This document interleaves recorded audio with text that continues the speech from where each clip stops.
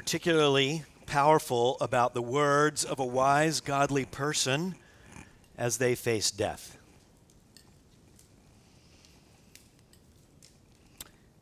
On June 7th, 2019, an author and teacher and counselor named David Powlison died of pancreatic cancer.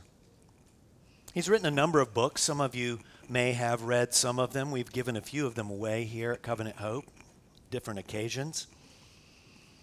He wrote one final book before he died, Safe and Sound, Standing Firm in Spiritual Battles. And at the end of that book, he knew he had pancreatic cancer. He knew he was going to die, and so he wrote about that. Here are some of his final words. 6 months ago, I was diagnosed with stage 4 pancreatic cancer. As I write, I'm facing the real possibility of my own death. By God's grace, I've been able to continue working, yet much of my work is bittersweet. I'm handing off responsibilities and jobs to others. I'm involved in making plans for the future that I am not likely to be a part of here on earth. Our family continues to grow with grandchildren.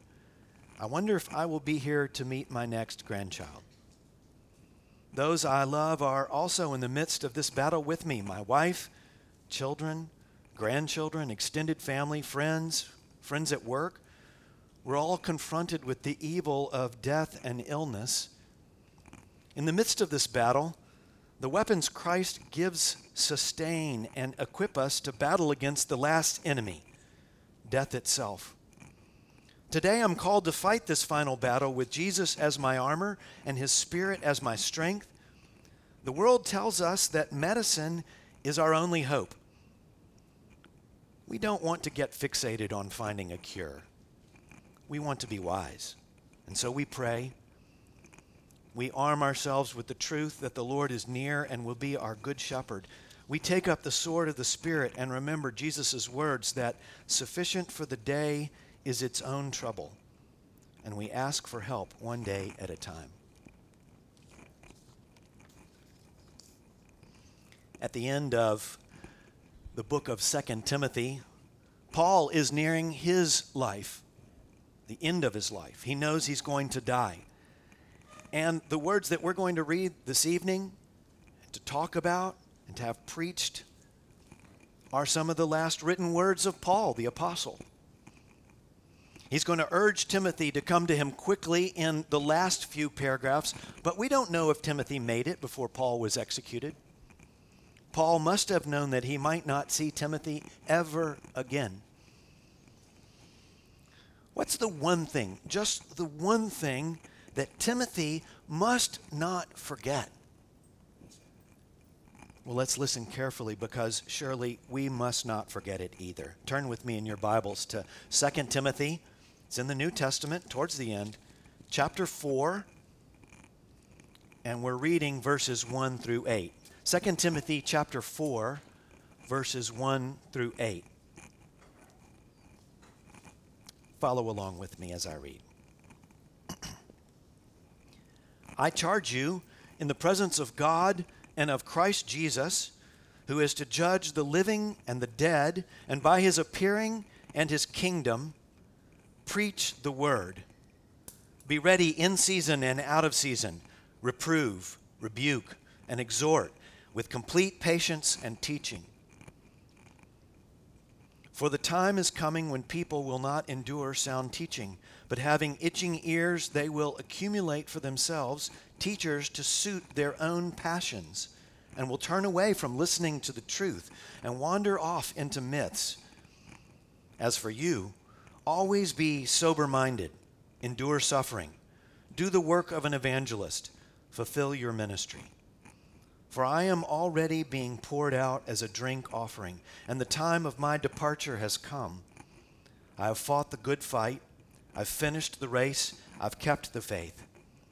Henceforth there is laid up for me the crown of righteousness, which the Lord, the righteous judge, will award to me on that day, and not only to me, but also to all who have loved his appearing.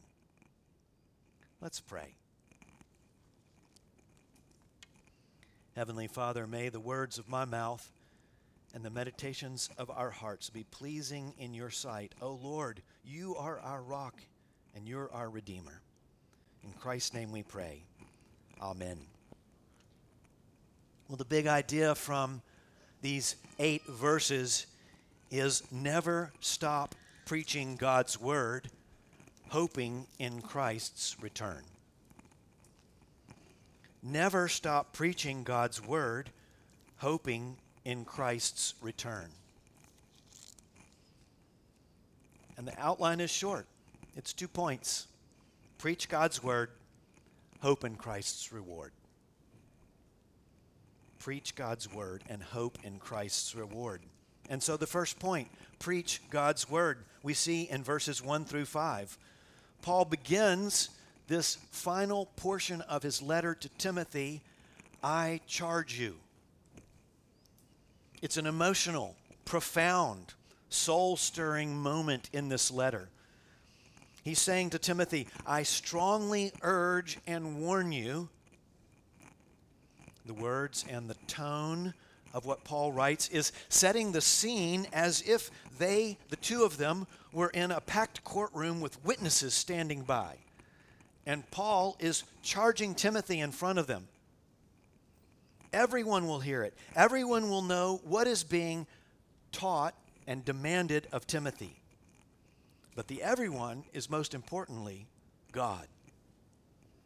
Paul continues, I charge you in the presence of God and of Christ Jesus.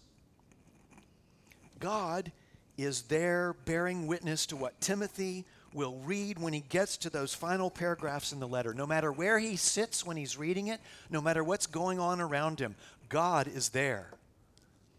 And the charge that Paul gives him is being borne witness to by that God. I could pull you aside after church and I could ask you to do something for me. And you would probably do it. You'd probably be glad to do it. But it would feel completely different if I had you stand up in front of the whole church and I asked you to repeat after me. I, Katrina McNair, do solemnly swear to, or I, Rahul Ravi Shankar, do solemnly swear to. You get the idea. It would land with weight on you. It's the same when someone gets married. It was the same last weekend when Ashley and Joseph got married. And the officiating pastor, Pastor John Welkner, said something like, we're gathered here today in the presence of God and these witnesses to join together this man and this woman in holy matrimony. And then there's a charge that was given to both of them. Those questions. Do you, Joseph, take this woman? Do you, Ashley, take this man? And the emphasis here in Paul's words is on the Jesus who is one day returning in power. Paul goes on to describe Christ Jesus as the one, quote, who is to judge the living and the dead. And what that means is the people who will be alive when Christ returns and all the people who have died before that. Jesus will judge everyone who's ever lived. We repeat this truth, of course, when we recite the Apostles' Creed together. At that point in the Apostles' Creed, we say that Jesus is seated at the right hand of God the Father Almighty, and from there he will come to judge the living and the dead. We believe that. Paul next says here in our passage, by his appearing. I charge you by God and by Christ Jesus, who will judge the living and the dead, and by his appearing. This is the Jesus who is witness to this charge to Timothy, who will come back and will appear to everyone. Everyone will see him.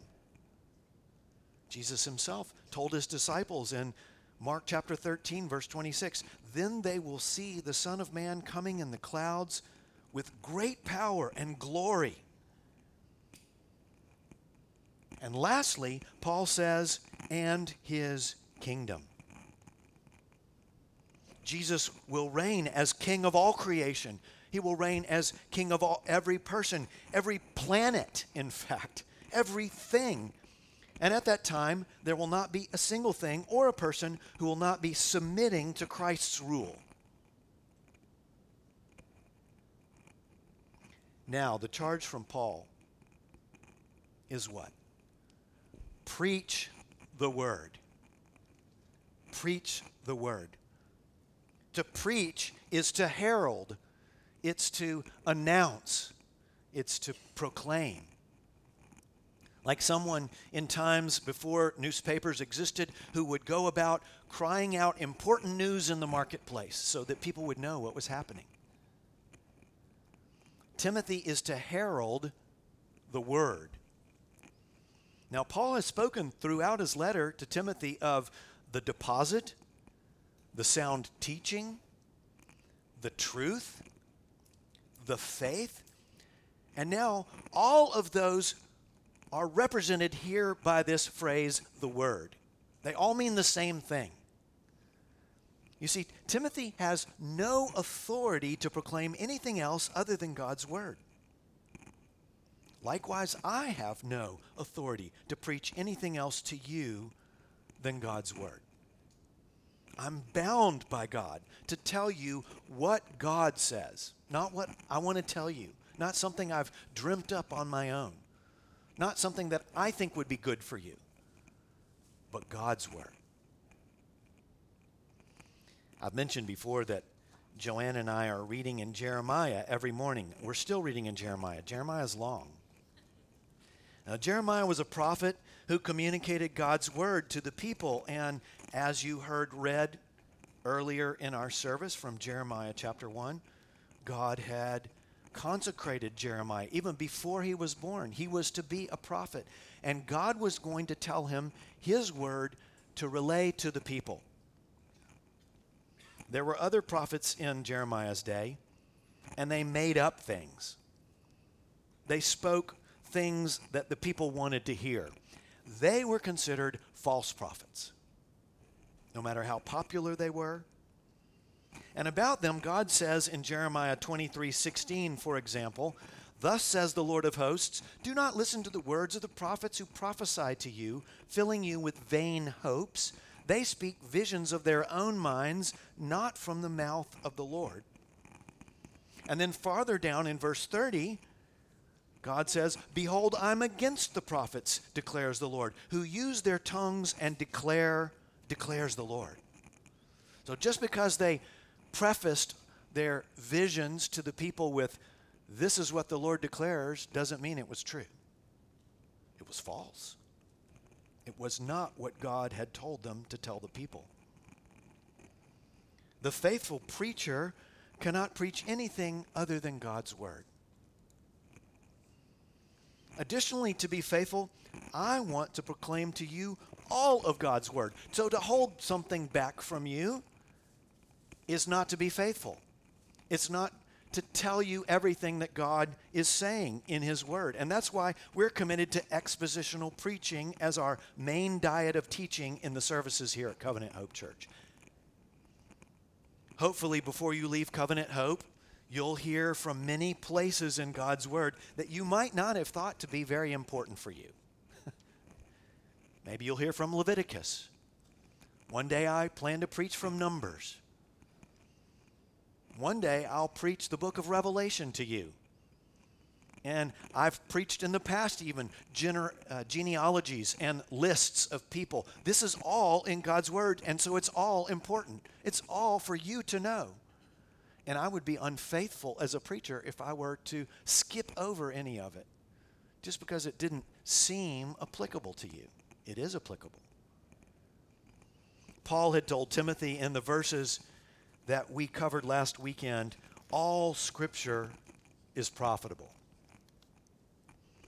If the church that you're going to is only selecting topics that they think you need to hear and delivering them in topical series only, do you think that they'll ever preach through Leviticus?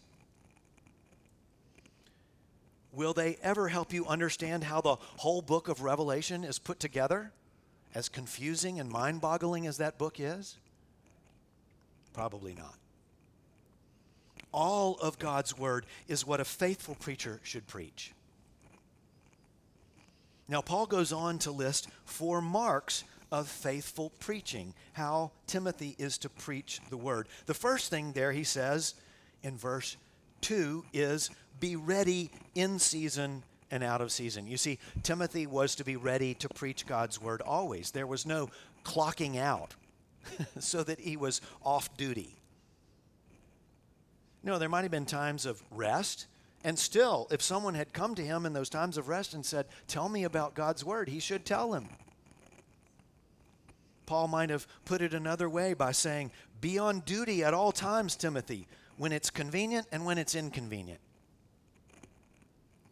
The need to preach God's word is always urgent. It's a message of life and death, and people's eternal destiny is at stake. And so the faithful preacher is always ready. The second thing he says there in those 3 words following that phrase is reprove, rebuke, and exhort. Another way to state this would be correct, rebuke, and encourage. God's word is used to address different people in different ways. And that might happen for different people in the same sermon. When you come and attend a service here and you hear from God's word, some people might hear encouragement. Some people might hear rebuke. Some people might be corrected in what they think. All from the same bit of God's word. It's amazing how God does that. Sometimes God's word simply corrects wrong ideas about God or ourselves. Other times, God's word sharply convicts us of our sin, which is a mercy of God, and he rebukes us and calls us to change our actions.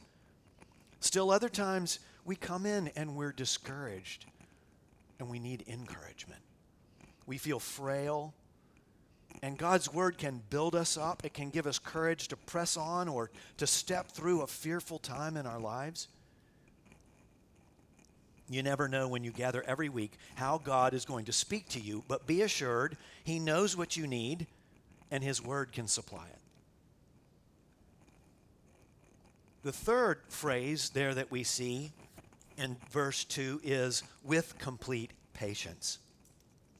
Timothy's to preach God's word with complete patience. God oftentimes takes extended time before he causes his word to begin to work in us.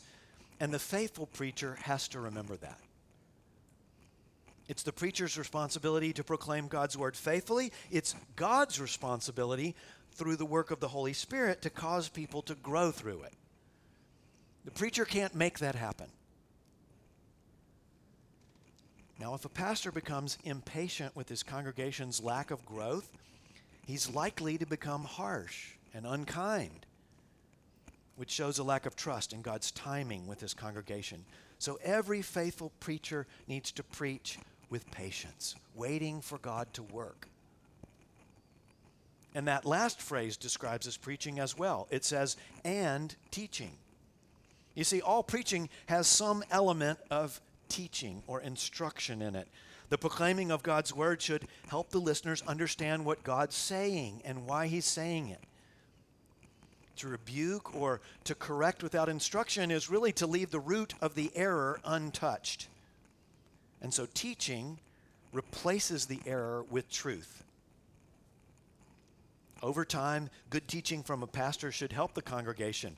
It should help them be familiar with how God's word all fits together, or all 66 books, in fact. Or how to understand God's word when it comes in various forms like historical accounts or poetry or logically arranged arguments like speeches. Preaching with teaching elements must be a part of the faithful pastor's ministry. Now, one of the main reasons that Timothy should preach with these 4 things characterizing his preaching is what will be happening in the society around him as he preaches faithfully. And so Paul reminds him of that in verses 3 and 4. Look with me at 3 and 4 again. Look down there in your Bibles. For the time is coming when people will not endure sound teaching, but having itching ears, they will accumulate for themselves teachers to suit their own passions, and will turn away from listening to the truth and wander off into myths.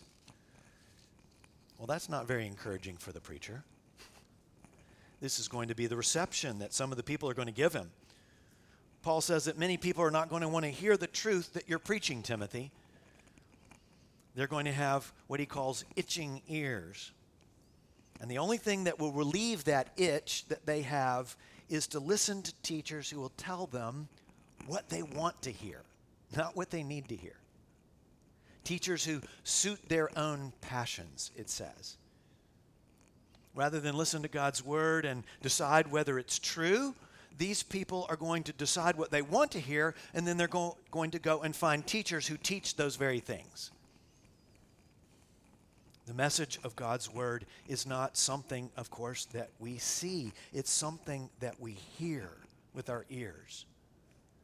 Jesus would oftentimes teach, and then he'd tell people, if anyone has ears to hear, let him hear. Do you see the danger in only seeking out teachers who tell you what you want to hear? Whose messages maybe go down smooth and sweet? Are you willing to accept God's word even when it convicts you of sin and makes you uncomfortable? Do you find yourself hearing God's word proclaimed and taught and then thinking to yourself, listen, I just can't believe in a God who's like that? Oh, friends, beware. Beware. You may just have itching ears and a hard heart that won't let God's word correct you or your wrong ideas about himself. To reject God's word is eternally dangerous, since salvation comes through hearing the message of salvation. Timothy was already beginning to experience the future time that Paul was referencing, when people would reject God's truth and seek teachers who told them the lies that they wanted to hear. Faithful preachers will constantly then feel the pressure from people who have itching ears to change the message. That will be the pressure. To leave unpopular parts of God's word out. Maybe to soften it up. But listen, as a man who's trying to be a faithful preacher, I have to resist that. And you will too, as you share the gospel with the people around you. Inasmuch as you become a preacher of God's word, someone who heralds the good news, people around you are going to have itching ears as well. And they might not want to hear all that God's word has to say to them. Very few people will want to hear that they're in rebellion to God, that they've sinned against God, and that he's going to punish all sin with his righteous wrath on the day of judgment. Most people want to hear that they've done enough good deeds to earn God's forgiveness, or that God thinks highly of them and will say to them something like this on the day of judgment: hey, at least you weren't as bad as so-and-so. Of course you're welcome in heaven. You're not Hitler, are you? No. But that's not the truth. And as your pastor, I must keep telling the truth. And you must keep telling the people around you the truth. The pastor who consistently tells the truth about God in times where people regularly reject the truth will need to have these characteristics that are described in verse 5 then. Look there at verse 5. As for you, which is in contrast to those who have itching ears, always be sober-minded, endure suffering, do the work of an evangelist, fulfill your ministry. And so Paul gives 4 more commands. Boy, these passages that we're looking at today are just littered with commands from Paul. Sober-minded, the first one, means thinking clearly and calmly. Think of a military sentry who's standing guard and staying awake throughout the night. He's never sleeping. He's sober-minded. He won't get caught off guard. The faithful pastor will have to endure suffering as well, just as Paul has mentioned so many times already in this letter. Suffering comes with the mission of preaching the gospel. Timothy's also to do the work of an evangelist. He heralds the evangel. That's in that word, evangelist, the evangel. In other words, he's to proclaim the good news. That's what evangel means, good news. So no matter how many times God's word declares that you've gone astray with God and that you deserve God's just wrath, I also want to declare every time I stand here that God has lavish love and mercy to offer to sinners, even you, no matter what you've done. No one is so sinful that the forgiveness that's found in Jesus Christ can't wash it away and bring you permanently into the loving and gracious family of God. God sent Jesus into the world to do just that. To go to the cross and in his crucifixion to receive the wrath of the Father on behalf of anyone who would repent and put their trust and faith in him. Have you responded to God's grace offered to you in Christ? Trust him today. Lastly, Timothy must fulfill his ministry. He must preach God's word until God's word has been exhausted, until his life is completed. Now, there's no fewer than 9 commands for young Pastor Timothy in these 5 verses, and they sum up really a faithful pastor's ministry, which is all centered on the preaching of God's word. Paul's last command to Timothy there is to fulfill your ministry. Do it until it's complete. And that's the station of life that Paul finds himself in. He's at the end, and he's looking ahead to the reward that awaits him. And so once again in this letter, he points to himself and the hope that he has, which should also be Timothy's hope as well. So just like Moses was followed by Joshua, like David was followed by Solomon, like Elijah was followed by Elisha, Paul saw himself being followed by Timothy. Now we'll look at the last 3 verses under the title, Hope in Christ's Reward, verses 6 through 8. That's the second point this evening. Hope in Christ's reward. In verse 6, Paul considers his certain death. In verse 7, his own fulfilled ministry. And in verse 8, Christ's reward for a life of faithful service to God. First, verse 6. Look at verse 6. For I am already being poured out as a drink offering, Paul says. In the Old Testament, in the book of Numbers, chapter 15 and chapter 28, different kinds of sacrifices are listed that the Israelites could bring to the Lord's temple, and one of them was a drink offering. And so in Numbers 28:7, for example, it says, in the holy place you shall pour out a drink offering of strong drink to the Lord. Animals were offered as a sacrifice by killing them and burning them on the altar, and drink was offered by pouring it out on the ground, wasting it as a sacrifice. And here Paul is picturing his life, and especially now at the end, as if it's his lifeblood that's being poured out in service to God. In fact, his whole ministry has been a gradual pouring out of his lifeblood for Christ. And the next phrase adds more description of Paul's coming death through another metaphor. He says, and the time of my departure has come. The Greek word that's used here paints the picture of a boat being untied and pushed away from the dock as it leaves and goes on a journey, its departure. If you've ever seen the Lord of the Rings movies or read the last book, which is titled The Return of the King, you may remember that it all ends with the main character named Frodo boarding a boat with the wise wizard Gandalf. They're leaving their friends behind to sail to a new promised land, which is called the Grey Havens, which is really emblematic of heaven.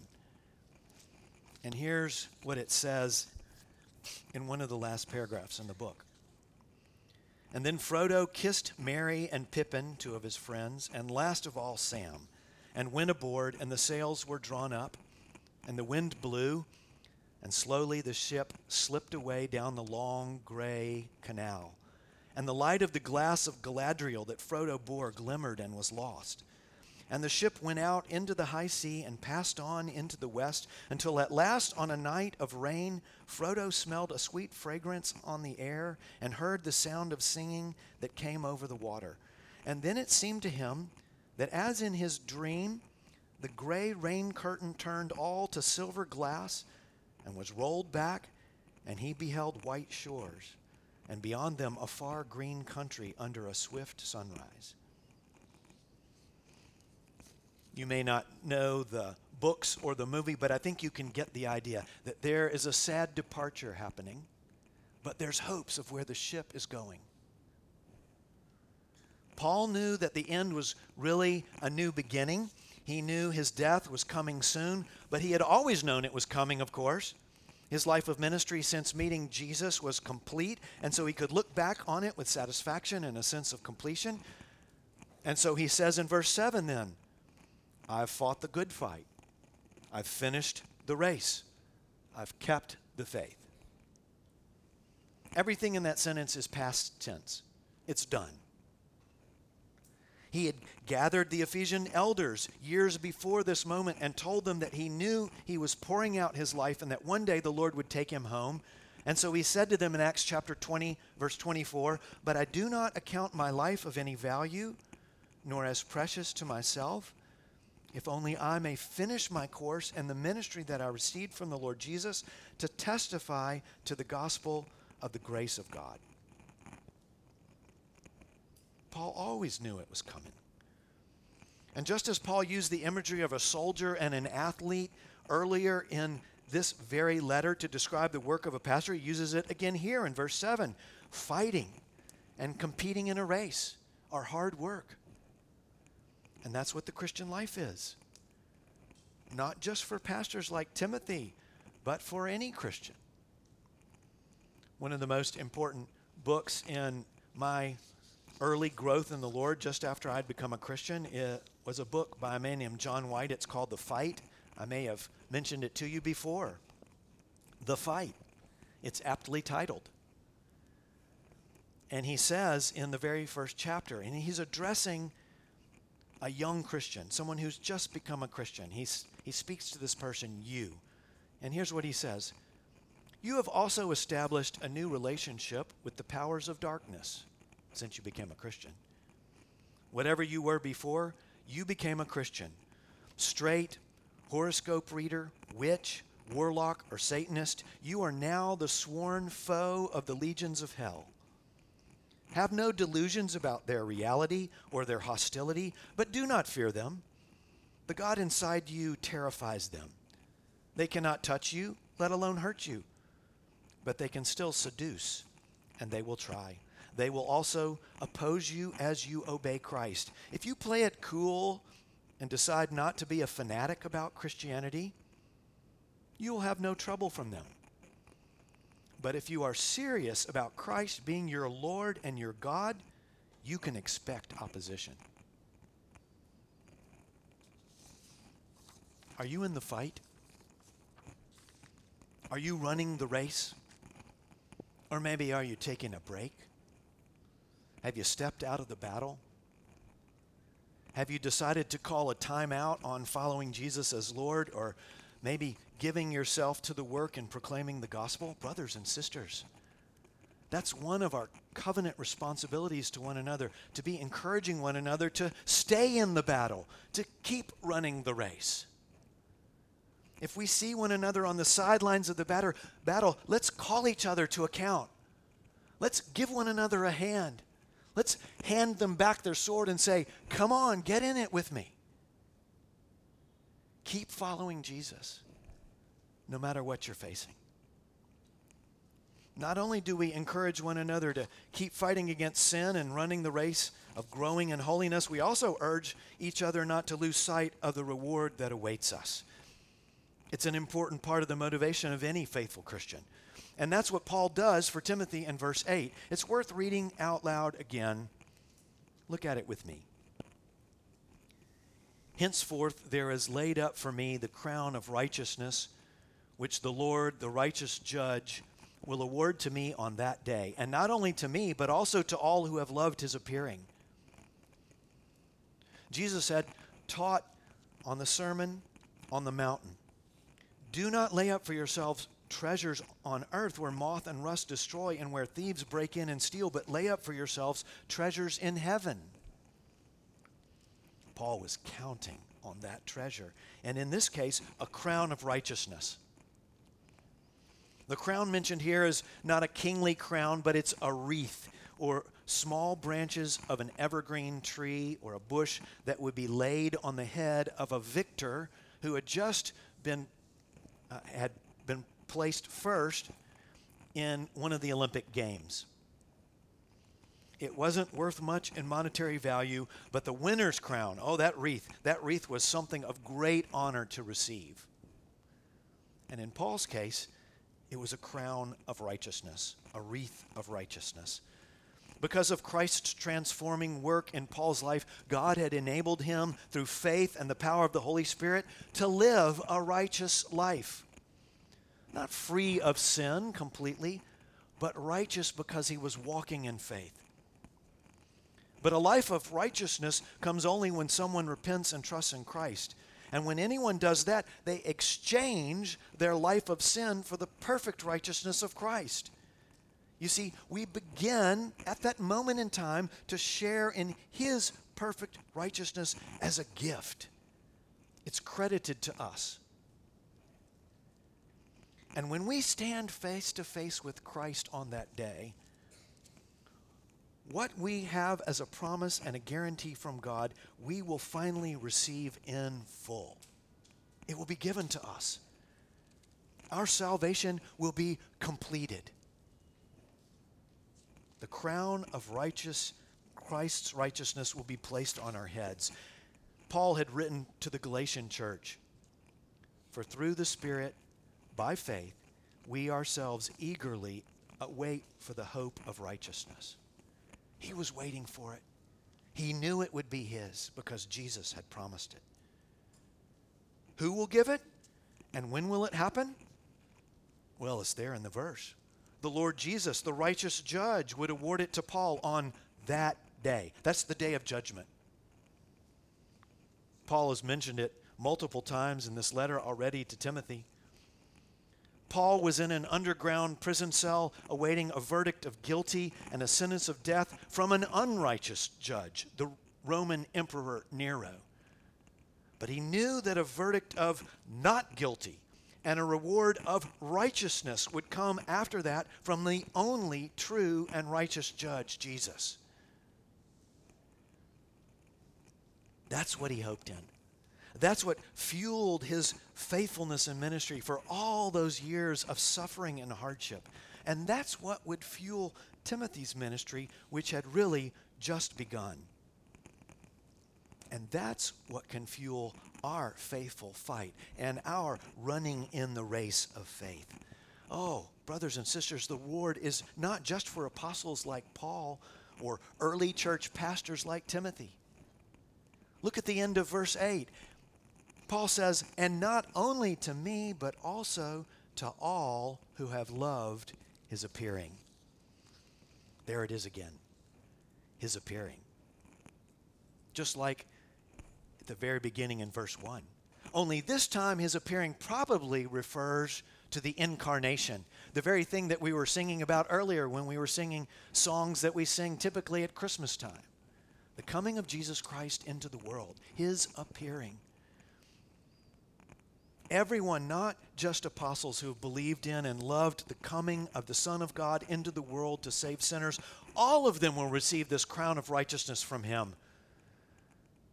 So if you've trusted in Christ and you love him, if you're walking in righteousness and good works as evidence of your true faith in him, you will inherit this reward. Every single one of you. Are you looking beyond your day-to-day troubles?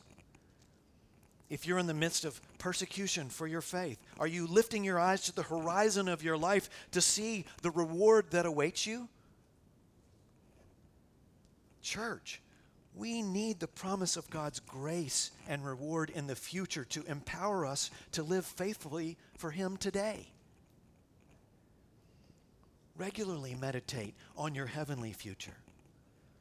Fix the certainty of Jesus' second coming in your minds as it could happen today, or tomorrow, or next week. It's going to happen. Those of you who are not Christians, do you see that true Christians don't follow Christ to be rewarded in this life? We expect hardship. We expect a bruising battle. We anticipate a marathon that's going to make our faith muscles ache. Our real reward is in the future, and it's far, far greater than anything we could receive in this life. And it could be yours too. Your deathbed is not the time to think about how to live your life or who to live it for. That's too late. Do you believe these things that we hope for? Do you believe them? Christ is inviting you to live for the eternal future with Him. Trust Him for it now. Paul's final charge to Timothy was to preach God's word and hope in Christ's reward. That's what Paul had done. That's what Timothy was to do. And that's the charge for every gospel minister, including me. And it relates to you too. As a Christian, you're called to proclaim God's word to the world in your conversations, in your workplace, among your family, to the person you sit next to on the metro, perhaps. And you're offered the hope of Christ's reward to empower you when proclaiming Him is hard and costly and the wait is long. David Powlison continued writing at the end of this last book before he died. He said this: "As I reflect on this last battle, I can see that the Lord has been preparing me for this battle through my whole life. In the midst of my confusion, unbelief, and the fear of death, God used Ezekiel 36:25-27 to bring me to faith. It was my first encounter with the belt of truth that Jesus gives His people. Now, more than 4 decades later, I'm staring death in the face. Instead of my faith failing, the promise of a new heart holds true. God is still shining into the darkness of my heart to give me the knowledge of the glory of God in the face of Christ. The reality of death has made the truth of God's word come alive to me." The whole Bible is about life and death. It's about what is going to happen to you when you die. It's about right and wrong, true and false, hope and despair, obedience and recklessness, faith and idolatry.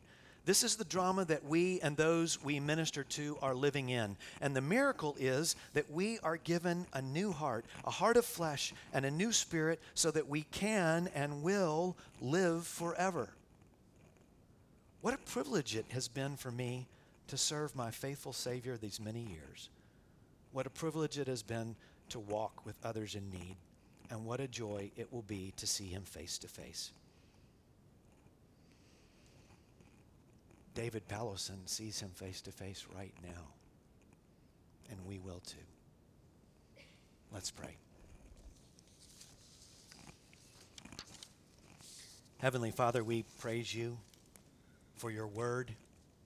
We thank You for the privilege of heralding it to the world. Lord, enable us to be faithful. Lord, enable me to be faithful. And Lord, we praise You for the promise, the sure and certain promise that You will come back and that You will reward those who are Your children, those who've repented and trusted in You. We praise You for the hope of that crown of righteousness and seeing You face to face, living with You forever and ever and ever. In Christ's name we pray. Amen. Turn with